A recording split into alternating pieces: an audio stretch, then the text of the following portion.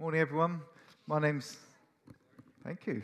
Morning, my name's Si. If you didn't get that, it's my privilege to share with you this Remembrance Day service where we commemorate the contribution that British and Commonwealth military and civilian servicemen and women made in the two world wars and in later conflicts as well. You know, in Romans chapter 13, verse 7, the Apostle Paul says that it's right for us to show respect to who respect is owed and honour to who honour is owed. Therefore, it's right that we show respect and honour to those who have served our nation in protecting it and remembering that the peace, the relative peace that we enjoy in this land, it comes at a cost. For some of those military men and women and their servicemen, it comes for their families at the cost of a loved one's life. And it's right for us to remember and honour that sacrifice given for our peace and our freedom. As citizens and residents of this country, whether it's a temporary resident or a permanent resident, it's good to take time to show our respect because we may not be here or certainly may not want to be here if it wasn't for them. I don't know if any of you have been in a war situation before. I hope most of you haven't. It's not very nice at all. One of the times that I was in South Sudan, in a town there, we were under attack from a rebel army. And there was a massive military presence within the town, and the sense of fear in that town was palpable. You could just sense it and see it on people's faces. You know, when you're nervous about something and your stomach sort of tightens up, imagine that to the nth degree, that your stomach tightens up. That's something of what it's like. You don't feel like eating anything, and anything you do eat doesn't stay in you very long at all. When the sound of gunfighting happened and there was shooting and that sort of thing, just your heart sank. It was really difficult. In the daytime, you longed for the perceived safety of your bed. And when you're on your bed at night time, you longed for the perceived safety of the light. The sheer relief that I felt when a few days later I was able to fly out of that situation when peace and things had calmed down, thankfully, that just real sense of appreciation of life because I was leaving a hostile environment. And for our military and civilian servicemen and women, they voluntarily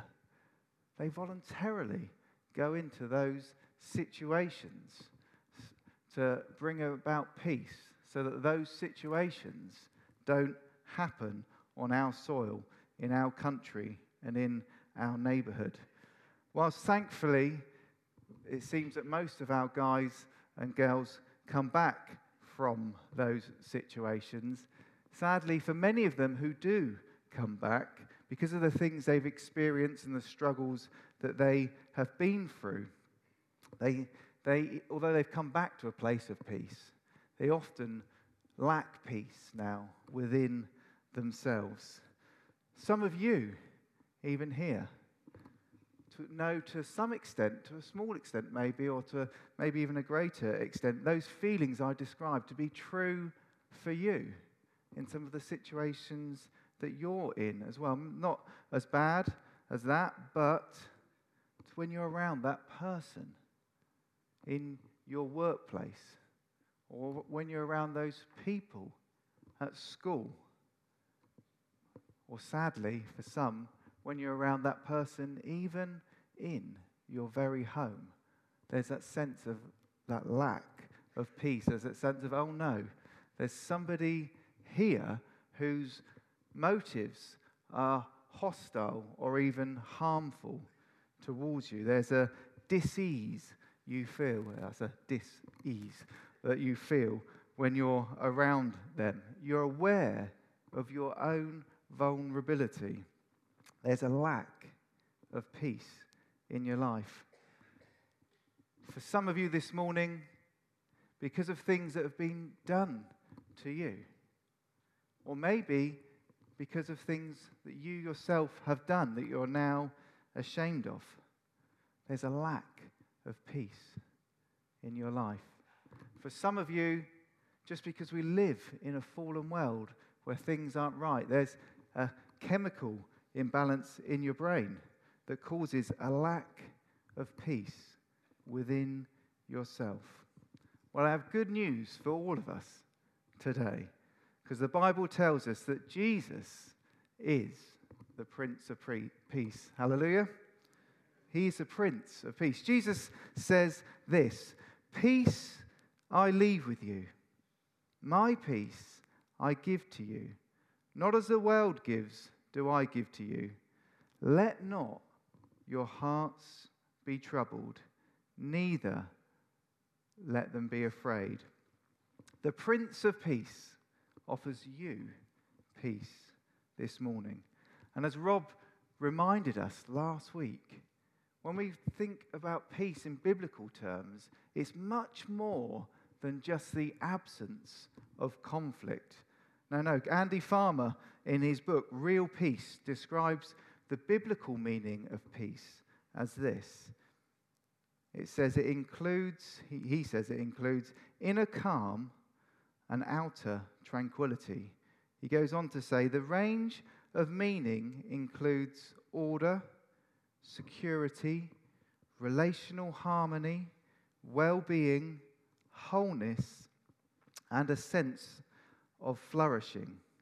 That is what the Prince of Peace has on offer for you this morning. Inner calm and outer tranquility, order, security, relational harmony, well-being, wholeness, and a sense of flourishing. That is what Jesus has to offer us. And of course, the obvious response to that, not just from a skeptic, but from anyone who's over the age of 3 who has some understanding of the world that around us, would be, and often is, well, if that's true, what about all the dreadful things we see going on in the world around us? What about all the trouble that we know? What about not just some difficulties out there? What about the difficulties in my own life, the trouble that I see in my life and those that I love and around those that I love, and the trouble that I experience in myself as well, those family feuds, those marital breakdown, that fighting, cheating, deliberately hurting of somebody else, and in some situations, sadly, deliberately hurting of oneself as well. If Jesus is the Prince of Peace, is he really doing a good job? It's a valid question that people ask. One of the famous quotes that we read most Christmas times is from Isaiah chapter 9, and it's where we get the title of Jesus being the Prince of Peace. It says this in verse 6 about Jesus. "For to us a child is born, to us a son is given, and the government shall be upon his shoulder, and his name shall be called Wonderful Counselor, Mighty God, Everlasting Father, Prince of Peace. Of the increase of his government and peace, there will be no end. On the throne of David and over his kingdom, to establish it and uphold it with justice and with righteousness from this time forth and forevermore. It's the zeal of the Lord of hosts who will do this." Now, that famous passage we often read at Christmas time. And again, one could be excused for thinking, that's a wonderful concept, that's a great thought, but it's not the reality we see on the ground, is it?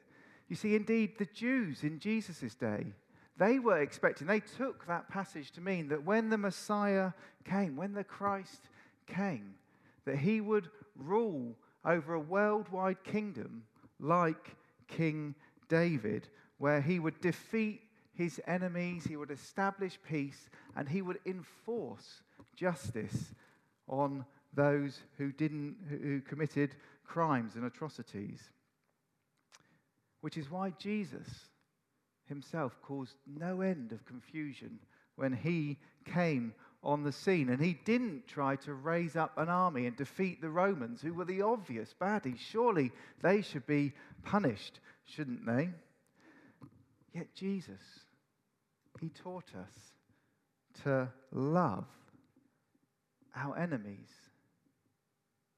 to pray for those who persecute you, to turn the other cheek when you're attacked for him. Rather than this sort of blazing trail of military success, Jesus told his followers to pick up their cross, a symbol of execution, a symbol of death, and to follow him.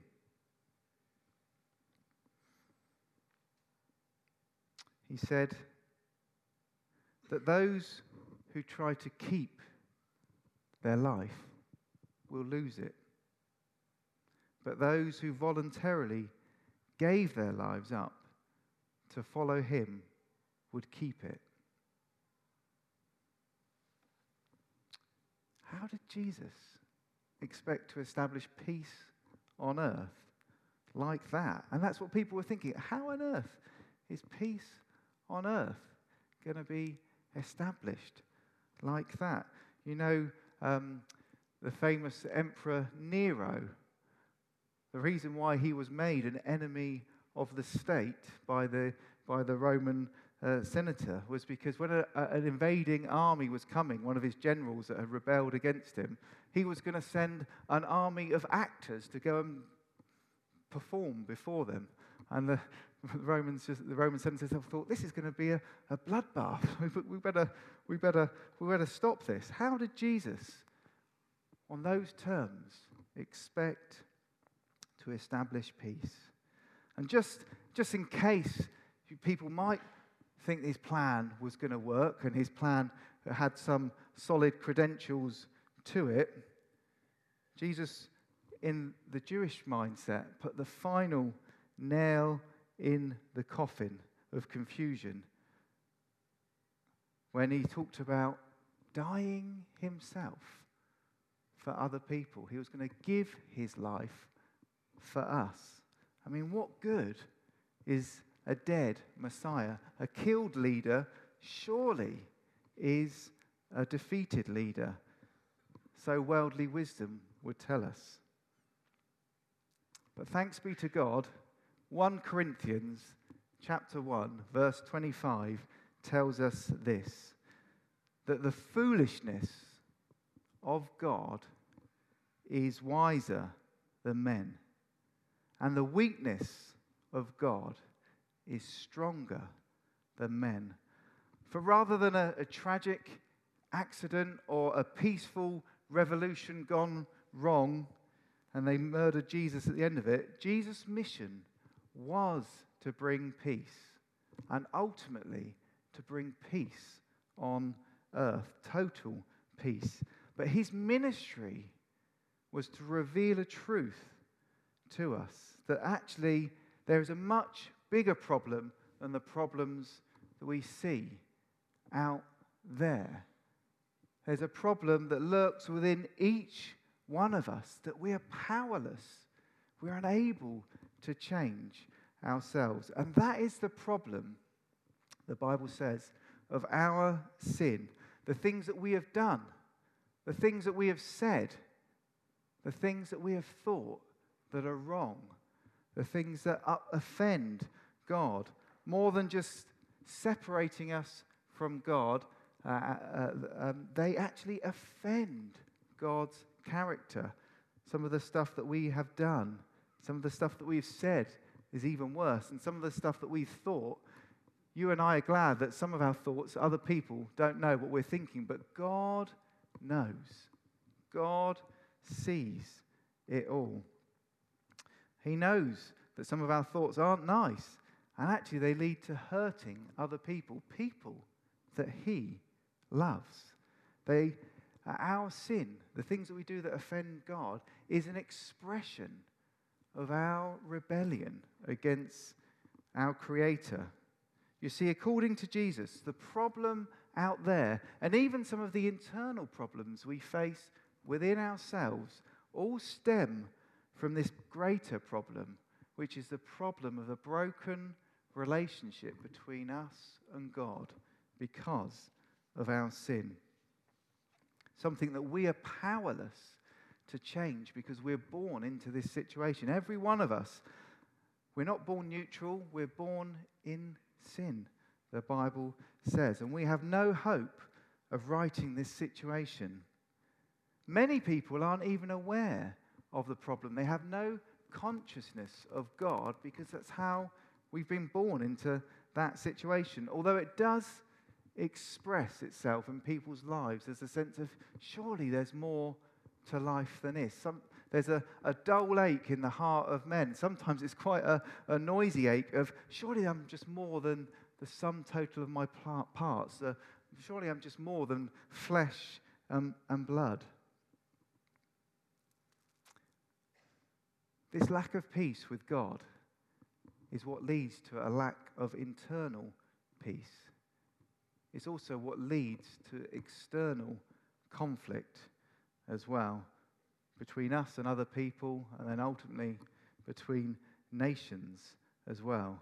Which, you see, the Bible is clear. If God was to deal with his enemies as the Jews had expected at that time, as the world might expect should happen, if God's real, why hasn't he established peace out there? Well, if God was to deal with his enemies and renew everything and make everything perfect in one go, then, my friends, there would be no human beings in that perfect environment, because all of us, every one of us, comes under that bracket of being one of God's enemies, coming under his judgment.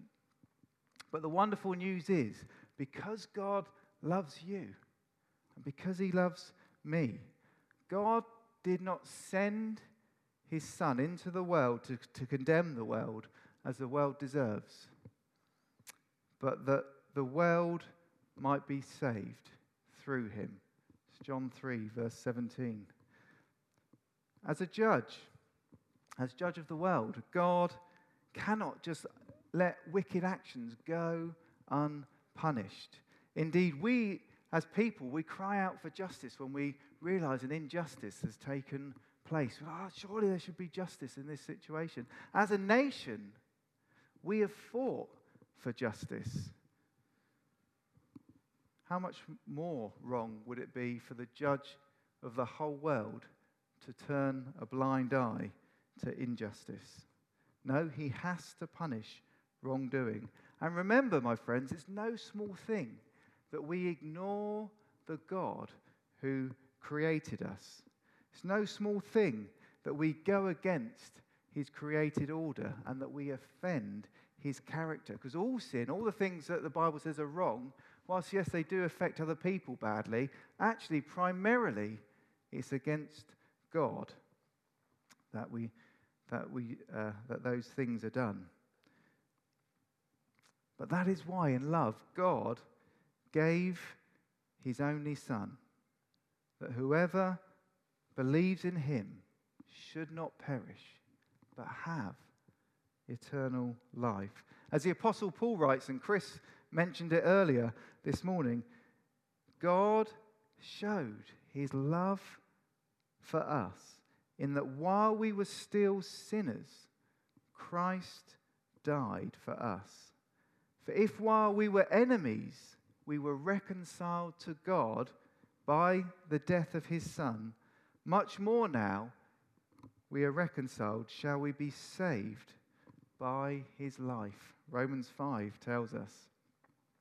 Jesus, the only one who lived a perfect life before God. He fully pleased his Father in heaven. He was the only one that God could look down on and say, this is my Son.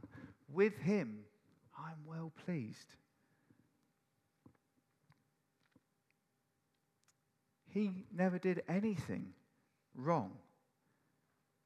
And yet he chose to die on a cross, to take on himself all the things that you and I have done that are wrong, all the things that we've said that are wrong, all the things that we have thought that are wrong. He took them on himself so that we are free to know God. You see, our sins, they separated us from God, like this book here. There's no way that we can get through to him.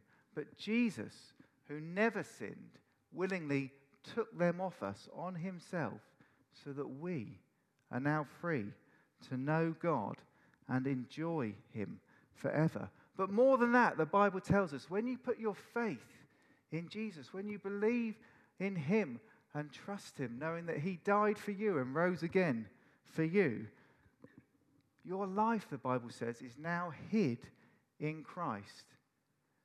What that means is that when God looks at you, he no longer sees your life or my life with all its mistakes and failures and that sort of thing. My life's been hid within Christ. He sees his Son. He sees the one that he loves. He sees the one that he is well pleased with. And that's what he will see in you when you put your faith in him. Through faith in Jesus, the Prince of Peace, we can know true peace, peace with God for the first time and for all time. And once that peace between you and God has been sorted, once that's been established, the Prince of Peace then begins to work his peace in you and through your life into the lives of those around you. And that can happen for you this morning. Are you here this morning and you're struggling with the thought of death? Jesus is the resurrection and the life. Hallelujah. If you're lost in grief and sadness, Jesus, he's the wonderful counselor. Do you lack peace within yourself? Jesus says he will lead you by streams of still water. He will restore your soul. Do you feel like you've got the weight of the world on your shoulders this morning? You're burdened with many worries. Jesus says to you, come to me, all you who labor and are heavy laden, and I will give you rest. Are you troubled by what you see going on in the world around you, or maybe just what you see going on in your family around you? Are you troubled by these things? Jesus says to you, I have said these things that in me you may have peace.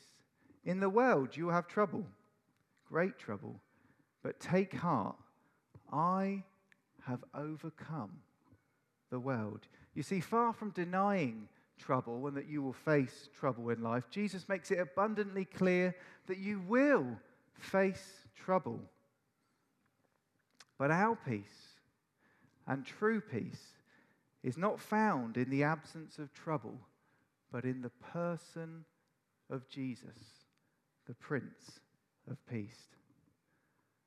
Whilst we honor and respect those who risked and even gave their life to protect the relative peace that we have here in this country, and it's right that we do that, true and lasting peace will only be achieved once the gospel of peace has gone out to all the nations, so everybody has had the opportunity to sort out their relationship with God, to get that peace between them and God. They've had the opportunity to do that.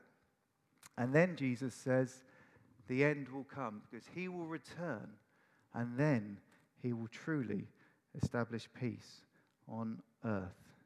Are you ready for that day, my friends? Or if you die before that day, are you ready to meet your Maker? Jesus, the Prince of Peace, is clear, and he would say this to you: whoever believes in me, though he die, yet shall he live. And everyone who lives and believes in me shall never die. That is what the Prince of Peace offers you here today. You see, my friends, peace in this age is not found in the absence of conflict, but in the presence of God. And Jesus can bring you into the very presence of God. Before I close this meeting, can I just invite you to stand? It's now just coming up to 11 o'clock. And in a moment, we're going to take 2 minutes silence to remember and show our respect to those who have served our nation and our allies around the world, and particularly those who gave their lives. And let's spend some time praying for them and their family. But also, just yourself, be reflecting, where are you with this peace with God? Let's take 2 minutes silence. Heavenly Father, we want to thank you, Lord, for all those brave men and women who have risked their lives, Lord God, and some even given their lives, Lord, in the pursuit of peace for our nation and our allies, Lord God. Lord, we pray that you would be close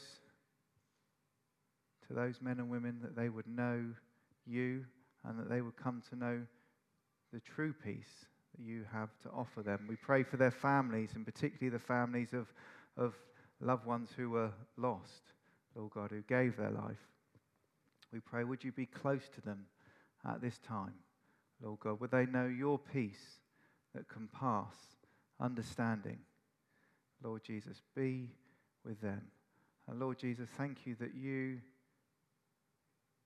gave your life for us, Lord, that we could know true peace, Lord God, and we could have the hope of a future where there will be no more war, there will be no more fighting, there will be no more grief, no more sadness, no more tears, Lord, because you will return and make all things right and all things new. And we praise you for that. In Jesus' name, amen. Amen. And whilst we're still in this place of prayer, if you're here this morning and you don't know Jesus, and you haven't got that peace between you and God here this morning, and you want it, and you want to know that peace that I spoke about in yourself, in your own life, and you want that future hope of going to an eternity where God restores all things and makes all things new, then can I encourage you, just while all heads are bowed, to just pray this prayer along with me. It's a prayer of surrender to God. It's a prayer of thanks to him. It's a prayer of giving your life over to him. Heavenly Father, thank you for loving me so much that you sent Jesus to come to earth and die for me on the cross. Please forgive me of all the things that I've done that are wrong, that offend you.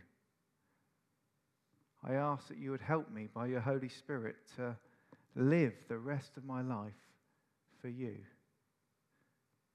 Lord, please give me your Holy Spirit so I can know that peace that passes understanding in my own life, and I can become the peacemaker that you want me to become. In Jesus' name, I pray this. Amen.